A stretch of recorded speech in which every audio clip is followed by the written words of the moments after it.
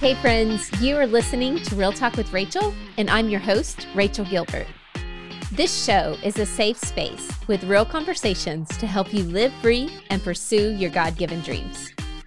In today's episode, we're chatting about married sex. It's a spicy episode, so if you're married or you'd like to be someday, you do not want to miss this one. Be sure to stick around till the end of the show for a short segment where I share counselor-approved strategies to take this Real Talk episode and make it relevant in your everyday life through simple action steps.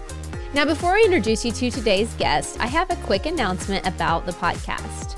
For the month of February, we're doing a talk therapy series called Relationships Restored. You can tune in every Monday morning in February to process and pray through relationships. I'm excited to see what God does in this series, and each episode is 10 minutes or less, and it's the perfect way to start your day and your week. Also, starting in February, we're going to be releasing our new guest interviews every other Wednesday. I hope this change in schedule will help you keep up with new episodes. Today's guest, Gary Thomas, is a writer-in-residence at Second Baptist Church in Houston, Texas, and an adjunct faculty member teaching on spiritual formation at Western Seminary in Portland, Oregon, and Houston Theological Seminary in Houston, Texas. Yeah, he's really smart. He's the author of 20 books, including Married Sex, When to Walk Away, Sacred Pathways, Cherish, and Sacred Marriage, which has sold over 1 million copies.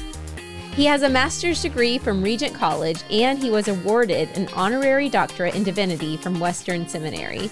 My friends, I think something I love the most about Gary is he's very smart. He knows the Bible inside and out, but he's still real and down to earth, which you know is a big deal to me and on this show. So please help me welcome Gary right now. Well, hello, Gary. Welcome to the show today. Thank you for having me, Rachel. I'm excited to chat with you. We have a fun topic. I want to call it fun because it's just fun. But before we jump into that, I love to ask my guests, what is a random or fun fact about you that we wouldn't have read in your professional bio? I don't have a lot of random things. Well, it's not fun. Sleep is always a struggle for me. But fortunately, I can get by on a lot less sleep. So nice. I think the fun things that people laugh is that Lisa and I have been unequally yoked food-wise for most of our marriage. And so a lot of my illustrations and funny things are us trying to compromise on what we're going to eat, where, and when. So let's hear an example of how different you are in that. Well, we were late for a flight one time. Is a connecting flight. And so it's those things where you can't stop. You just got to grab and get something. So Lisa's going to get something and I'm going to get something and I'm grabbing a yogurt parfait, which, yeah, it's berries and yogurt. But then Lisa will say, Gary, do you realize how much sugar is in those things? And Rachel, when she says sugar, it's not like that's a good thing. It's like, I can't believe. And then I got what I call the bag of dried fruit. Lisa would call it chocolate covered raisins. I would push back and say it was dark chocolate covered raisins. So they're kind of healthy. It's one of those things where you're just trying to grab and go. And then because we had changed flights, this was just terrible. She was sitting next to this doctor and he pulled out his lunch and he had a green smoothie, a quinoa and black bean salad, and then a bag of carrots for dessert. Oh my goodness.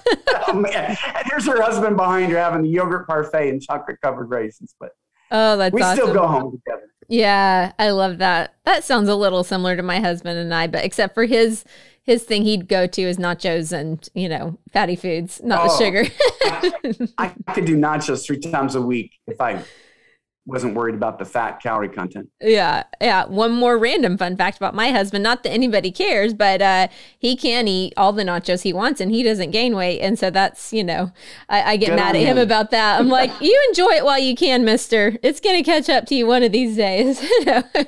Okay, let's get into what we're going to talk about. That was just fun. I just like the listeners to kind of hear that my guests, you guys have normal lives too, Yeah, absolutely.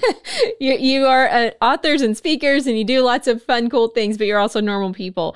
Let's hear about you have written 20 books. Is that right? Yes. Wow. That's a lot. And what would you say well, instead of me asking you that, let's go into the most recent book is Married Sex. That's your most recent, right? Yes. Yes. Okay. Let's hear about the heart behind that book. I always love to hear, where did the idea come from and the need for it and all of those fun things. In one sense, I was approached and asked to write it. A number of national marriage ministry leaders just came to me and said, Gary, we're just looking for a new book. They just felt like there were some out there that would just more present the man's perspective or the woman's perspective, or had language that was getting a little bit dated. They might have been great books 30 or 40 years ago. And they said, Gary, you kind of write accessibly. You're not overly academic. You're not writing as a doctor, but you can bring the stuff theologically. But even that, Rachel, I didn't want to write it alone. And so really had been thinking about it and praying about it. And I'd been a big fan of Deborah Fileta, her earlier books, her role as a counselor. And the idea hit, what if I could do a book with a woman, since I'm a man, who's in a different stage of life. She and John have been married for 15 years. Lisa and I have been married for 37. I've been a pastor and writing on marriage for, decades. She's a licensed counselor, so she brings a different skill set. So we could produce a book that would have a theological, psychological, relational, and then practical. We interviewed or polled over 1,000 couples to really help evangelical couples talk about sex in a way that husbands would feel heard and understood, and wives would feel heard and understood. We wouldn't pit them against each other. We really want to see it as a couple. And we wrote the book not heavy-handed, you should be doing this, you need to be doing that. That's turned so many people off, and it's hurt so many people. We've called it more a book of questions instead of answers. This works for this couple. Maybe you can consider that. Have you thought about doing that? It's always scary to do a collaborative book, but Rachel, it turned out better than I could have hoped. I thought Deborah's chapters were brilliant. And I also really appreciated the way that she just helped me refine mine as I was writing, because she could kind of look at it through a wife's eyes. Yeah. I love Deborah. I've had her on the podcast as well. And I was thrilled to see that the two of you partnered together. I'm big fans of both of your work. And like you said, though, how powerful that is to have a male's perspective, a female's perspective, different years of marriage. And then you just said a statement that got me real excited. It's really more a book of questions instead of answers. Because that's something that's really important to me. That's probably a little bit the counselor in me, but just also practically speaking, to your point, I mean, so many people, one thing doesn't always work for everybody, but right, man, let's have these great questions that get us as a couple to talk and to be okay to, figure this thing out together. So I just love that approach so much. I think, Rachel, especially when we're talking about sex and marriage, like we all have our own maps. You know this as a licensed counselor, our own hurts, our own fears, our own traumas, our own desires, our own maps, our own arousal. And it's what I love about marriage, though, that two people can get to know each other so well and not expect each other to have to do this or think like this or be like this. What we stress throughout the book is that when married sex takes off, it's when you get to know your spouse as your spouse, appreciate your spouse for who they are, understand that they have a different brain, a different history, literally a different body. A woman's skin can be up to 10 times more sensitive than a man's. And so we can give signposts. Here's something to explore. But it was really fun to write a book of freedoms instead of thou should or shouldn't. This is a possibility. See if this works. If not, just let it go. Yeah. And I even love, it took my husband and I, we've been married 16 years, and I would say it probably took us close to 10 years to actually talk to each other about sex, and that shouldn't be that way. We should be teaching people before they're married, in the pre-marriage stuff, like, let's talk about this stuff. Like, that should be the new norm. And so I just love that we're having these conversations. Can you help me define for the listener, what is healthy sex in marriage? I mean, as you said, there are still some core just principles that you guys have found. What would you say that is, or how would you define it? 3 things. Physically, it should be mutually pleasurable. It should never be where one person is using the other for their release or their own pleasure. It really has to be a thing where our bodies were designed for both of us to enjoy it if we're sensitive, generous, and kind. So physically, I want it to be mutually pleasurable, not painful. nobody afraid to speak up if it's not comfortable, if it's not working. Relationally, it should be affirming the relationship. I've said before, I've written another book on marriage called Cherish. I said it's very different when you use sex to cherish your spouse rather than using your spouse to cherish sex. Then the spouse feels used, not cherished. Sex is a tool where I can express my wife's desirableness, my wife's excellence, my desire to please her. It should make her feel loved by me, seen by me, heard by me. It should be a thing that builds up the relationship. And if I'm selfish, if I'm domineering, if I'm pressuring her, if I'm manipulating her, even if it's successful physically in that there's a sexual response, it's going to do damage to the relationship, and that's not healthy. And then I would say spiritually, speaking as a Christian, it needs to honor God. Hebrews said, let the marriage bed be kept pure. It should be an experience that recognizes God designed sex and God created sex. So we should even be worshiping God. God, that was incredible. Thank you for making us this way. Thank you that you designed this and you thought it up. If we're going against our conscience, then it's going to be spiritually detrimental. See, for Christians, consent between two adults isn't enough. Our culture is focused on that, and consent is essential. I'm not at all undercutting this, but for Christians, there's a second consent. Does God consent? And so I wanted to relate to mutual pleasure, relational deepening, and worship. Those three things are present, then I think you have healthy sex. Today's episode is brought to you by the resource, How to Communicate Effectively with Your Spouse or Loved Ones. It has 6 easy steps to communicate your thoughts and feelings that you can use in any tough conversation. It's a 1-page document you can print and keep visible as a reminder. To download this resource, go to rachelgilbert.com/marriage. So for the listener who just heard those 3 things and maybe heard one or more of them that they went, oh, yeah, no, we're not, that's not us. Where would you say, what's the most practical step to having that healthy, redirecting? Well, find out first what's not working. What I loved about writing this with the licensed counselor, I do the chapters on the theological perspective of sex so that people don't have guilt, that they could see how God didn't just create it, he celebrates it.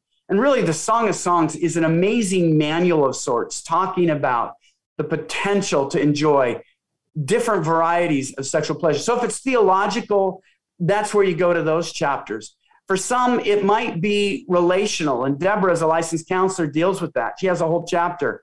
How do you know if it's a sex issue or a relational issue? Is there a feeling of shame? Is there a feeling of manipulation? Is there a lack of forgiveness? Is there anger? So you want to deal, well, if it's about a relational issue, it might need to be addressed outside of the bedroom. I think of 2 women in particular. One said to me, Gary, if my husband would just pray with me, he wouldn't be able to handle me in bed. So he'd be crying uncle long before the night is through. And so what she's saying is, before you touch my body, touch my soul. If we have a spiritual connection, I long for the physical one. And then on a negative, I had a wife say, Gary, I'd love to have this kind of relationship with my husband, but the reality is everything I do is wrong. I don't cook right. I don't drive right. I don't clean right. I don't dress right. And I know he's criticizing me in the bedroom. I just can't bear for there to be one more area of my life where I'm disappointing a man that can't be pleased. That's not a bedroom issue. That's a critical issue. He's got to get rid of the criticism. That needs to be addressed in counseling before the sexual relationship can be healed. And then the third thing, it might just be sex is a physical sport.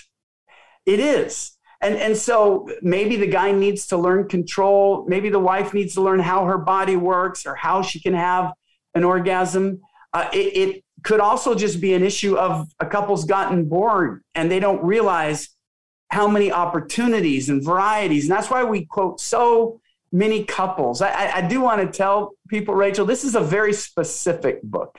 It's not pornographic, but it's very specific in that we have a lot of examples. Deborah was brilliant. She set up this private Facebook group where we could tell people, okay, this is what we're writing about. What have you experienced? And so people with anonymity, and even then we change their names, are able to say, hey, this really worked for us, or this has been really meaningful.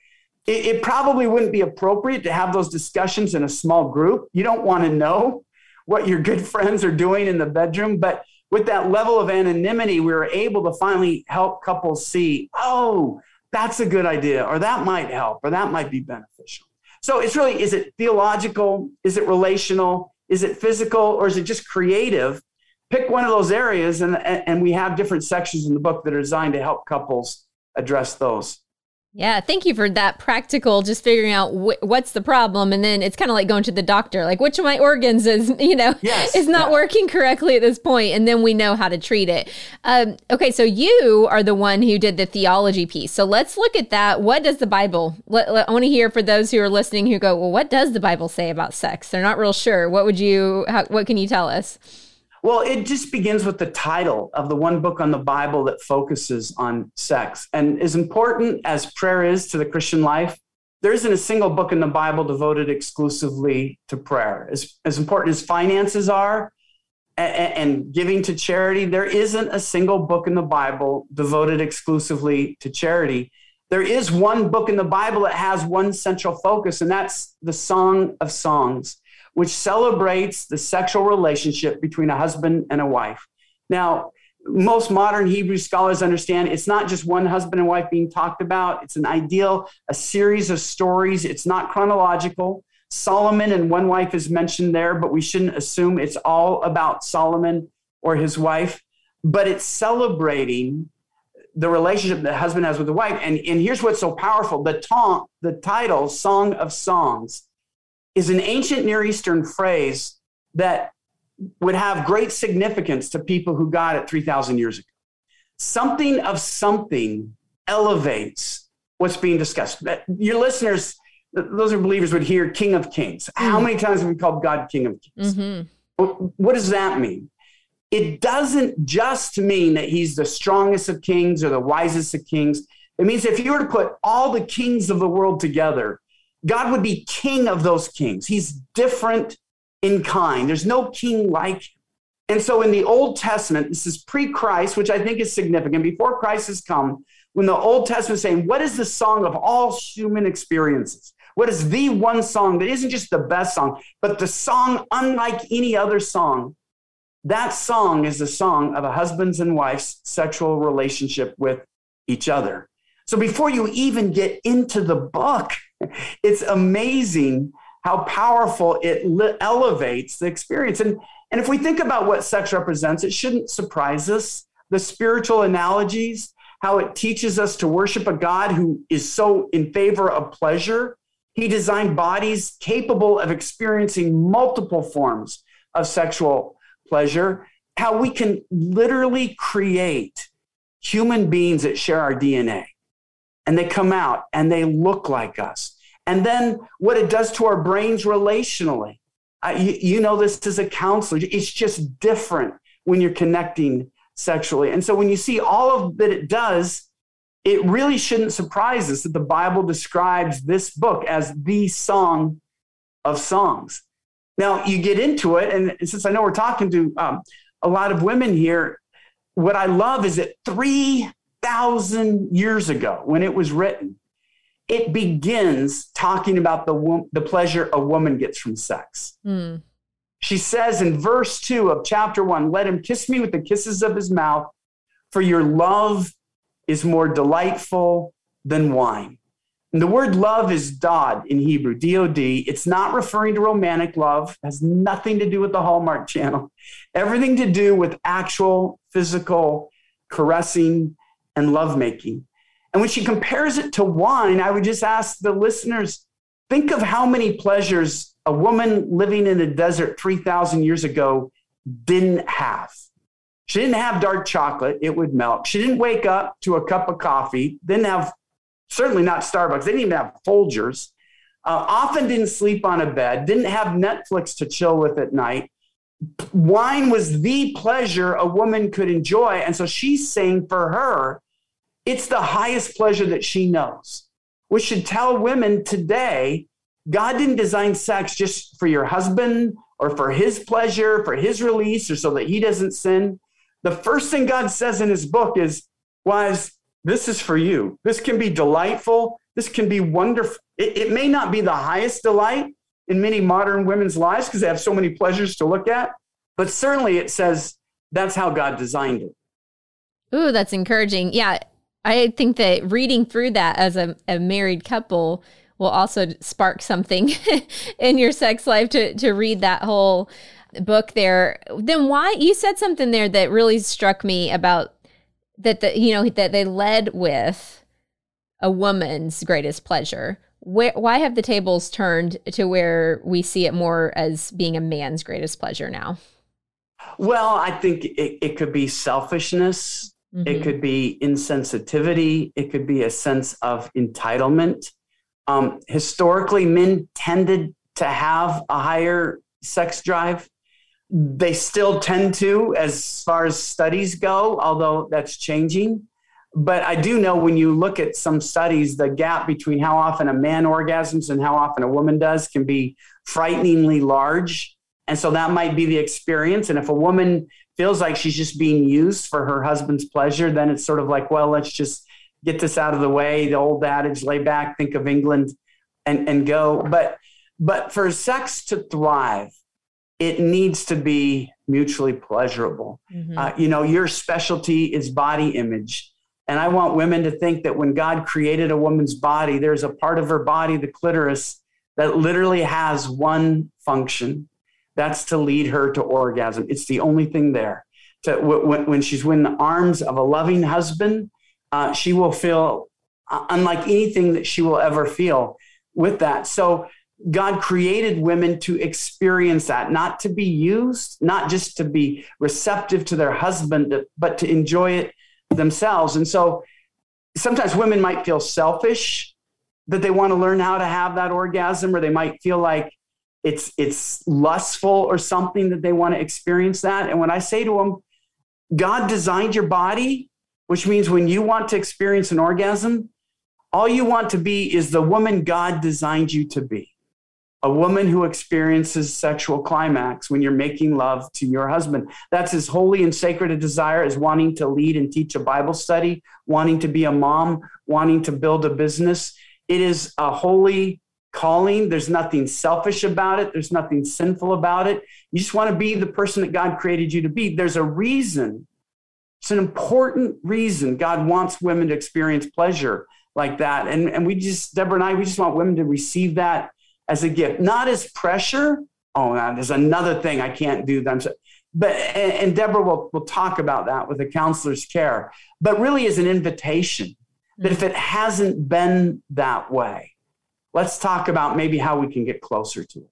Yeah, I'm glad that you brought up that topic of body image as well, because I definitely have seen that if a woman can't, embrace my own body, I'll use myself for example.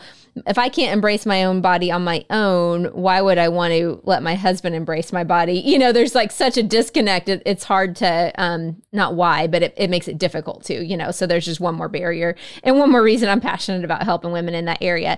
So let's talk a little bit about common, you call them sexpectations that Christian couples hold. What are some common ones that you guys have seen and that you tackled in this book? Can I go back just a second, Rachel, to address what you just said? Sure. About body image, because I know this is important to you. We had a section in our Facebook group where I asked husbands, do you expect your wife to look like a supermodel? And their responses, so many other wives said, this made me cry tears of joy to hear how husbands delight in their bodies, and husbands saying, my wife doesn't like her body. I love her body. And they would describe it. This is what I love. She doesn't measure up to the stereotypical norm. I want wives to understand that when a husband is mentally faithful and he's making love to his wife, oxytocin is released in our brains.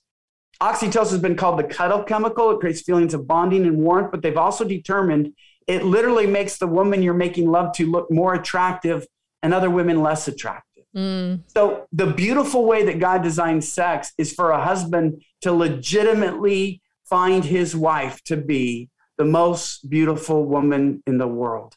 And it doesn't matter what the world says or what the world thinks.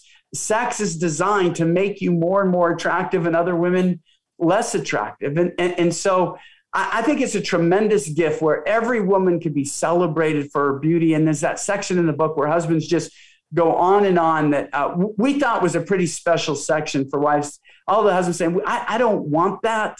I want my wife. I chose her and I delight in her. None of them had the same bodies, but the husband chose them for a reason, and having regular relations with them just reinforced how much they appreciate their wife's beauty. Yeah. Yeah. Oh, and my husband has echoed that same thing to me, no matter my size or shape or when I was pregnant or not, just that coming together, that's the beauty piece, not so much what you weigh or any of that. So yeah, I hope that some women listening today get encouraged by that for sure, because I think we put more pressure on ourselves than our husband does for sure in that area. Okay. So yeah, let's hear about some sex expectations. Yes. Yeah. Okay. I think first is the expectation that because you love each other, sex will always be amazing. And we put on sex, or we don't put on anything else. Sometimes you have parties that are just great. Everything's fun. The conversation is wonderful. The food is, let's do it again. And then the next time it's just kind of a letdown. Same thing with anything you do. Some vacations are great. Some drives are great. And sex sometimes will be wonderful, but it's not always going to be amazing. But there are different kinds of sex. Sometimes sex is about trying to create a baby. And we've talked to a lot of couples. It can make sex feel like work. Sometimes it can just be about this fast and furious. We got 10 minutes, turn the TV up. The kids are watching television. We both just kind of need this. And we had a husband and wife say that we just would go for it because we both just wanted that release. Sometimes it can be long and sensuous and you can really connect. It's what I love about marriage, that it accepts a lot of different kinds. It can be fun. It can be meaningful, it can be intense, it can be athletic, and that's okay. Because sex, you're not going anywhere. You're going to be with each other your entire life, so you can appreciate different kinds of sex.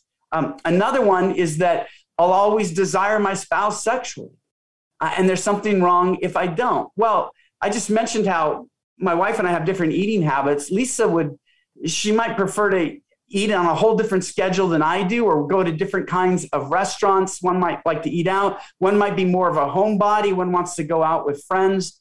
And sex isn't different. When you have two different people, you have two different sets of likes and dislikes. And so don't assume that something's broken in your sexual life when you don't think something's broken in your meal life or your recreational life.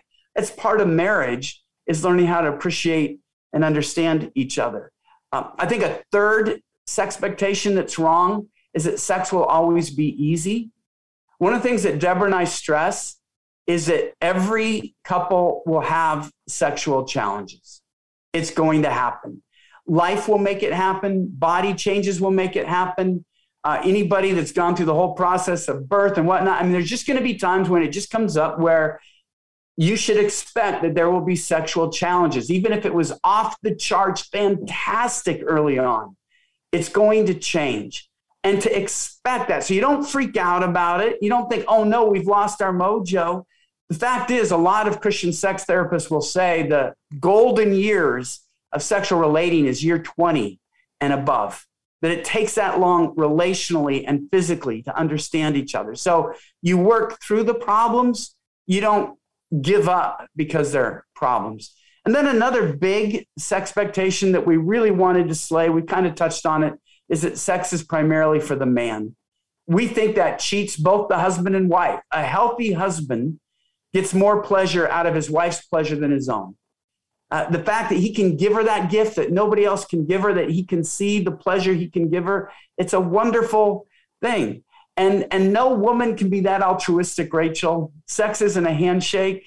It requires a lot of levels of intimacy and giving and openness and physicality.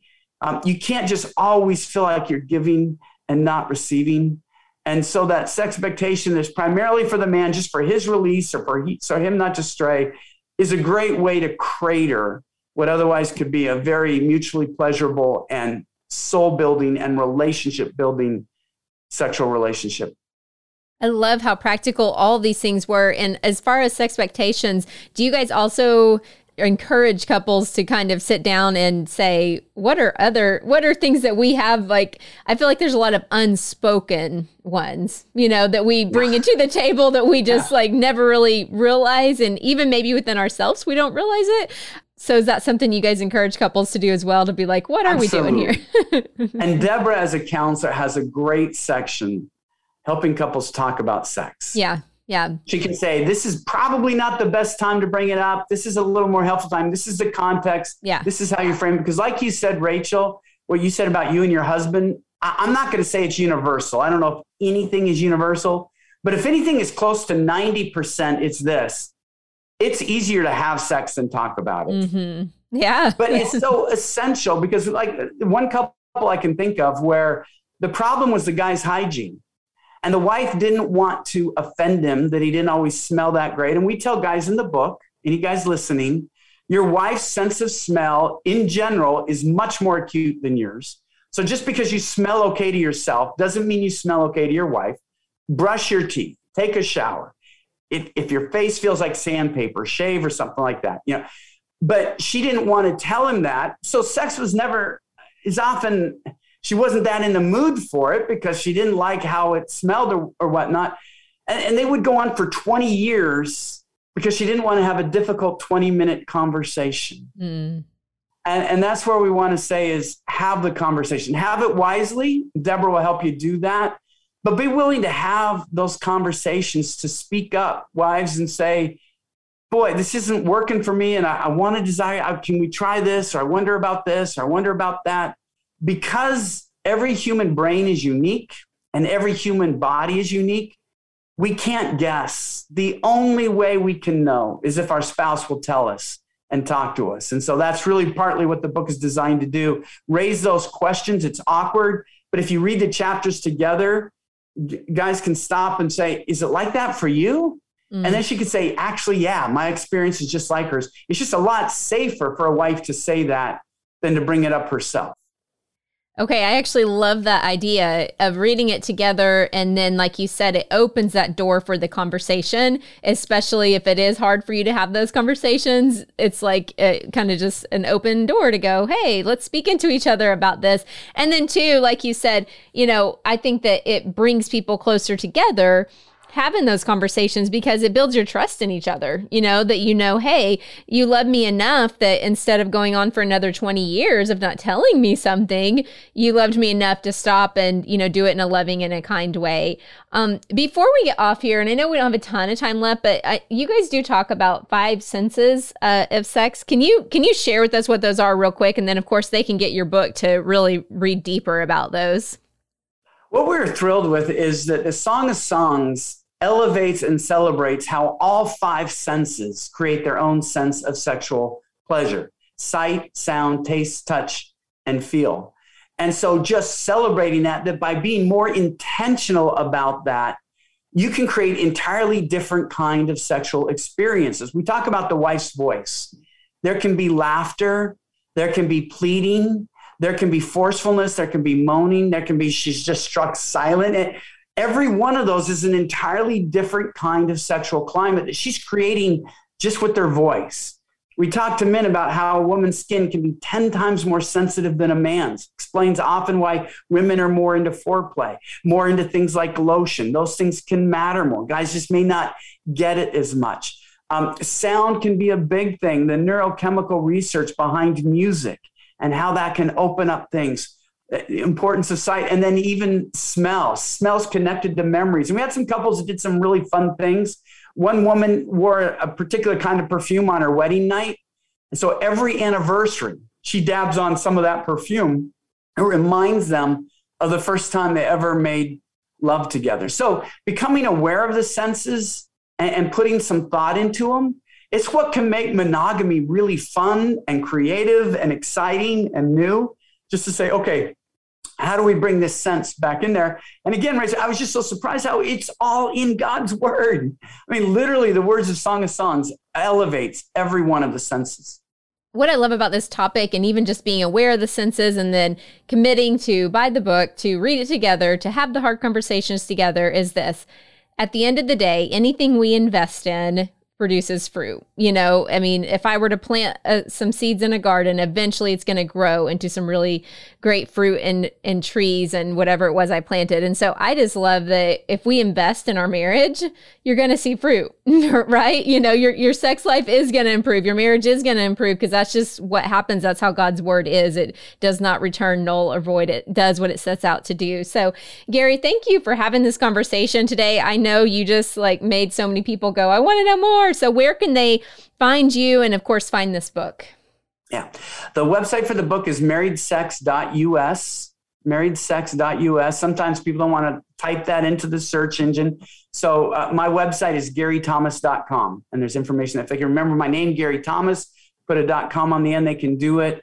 I also have 2 blogs. One's related to married and singles, and one about how we get closer to Christ that they could read about there. Deborah's website is True Love Dates. And so they could go find information from Deborah there. Perfect. And those links will be in today's show notes. And I'm assuming the book is probably also on Amazon, right? It's on Amazon, Barnes & Noble, Christian Book Distributors. Perfect. Anywhere you can get books now, they can get the book. Perfect. Yeah. So listeners, as we start off this new year, I just want to encourage you, invest in your marriage, invest in this book, grab a copy. Gary, thank you again for taking the time to come on and just encourage. I was encouraged. And so I know my listeners are going to be encouraged as well. I appreciate it. Hope you have a great day. Well, it is time for Let's Get Real Practical. This is the part of the show where we take the topic discussed with today's guest and we get into some practical steps that you can implement into your life right now. I have 2 very simple steps for you today. Are you ready? Number 1, buy the Married Sex book by Gary Thomas and Deborah. It's so good. Y'all know that I only bring authors on this show that I truly love their work. I'm not going to bring random people on, okay? I hope you know that about me. But I really mean, if you're married or you want to be married, this book it's a must. I'm just going to go ahead and tell you it's a must. Okay, so that's step 1. You're buying the book, right? When you get off of listening to this, you can put it in your Amazon cart or whatever you need to do, get the book. Now here's the second thing. Read and discuss it with your spouse. This has been life-changing for our marriage and our sex life the past few months. I promise you'll thank me later, but it's just a nice way to unwind at night. Go when you go to bed together, read a chapter together and discuss it. I think, Gary and I mentioned this in today's conversation.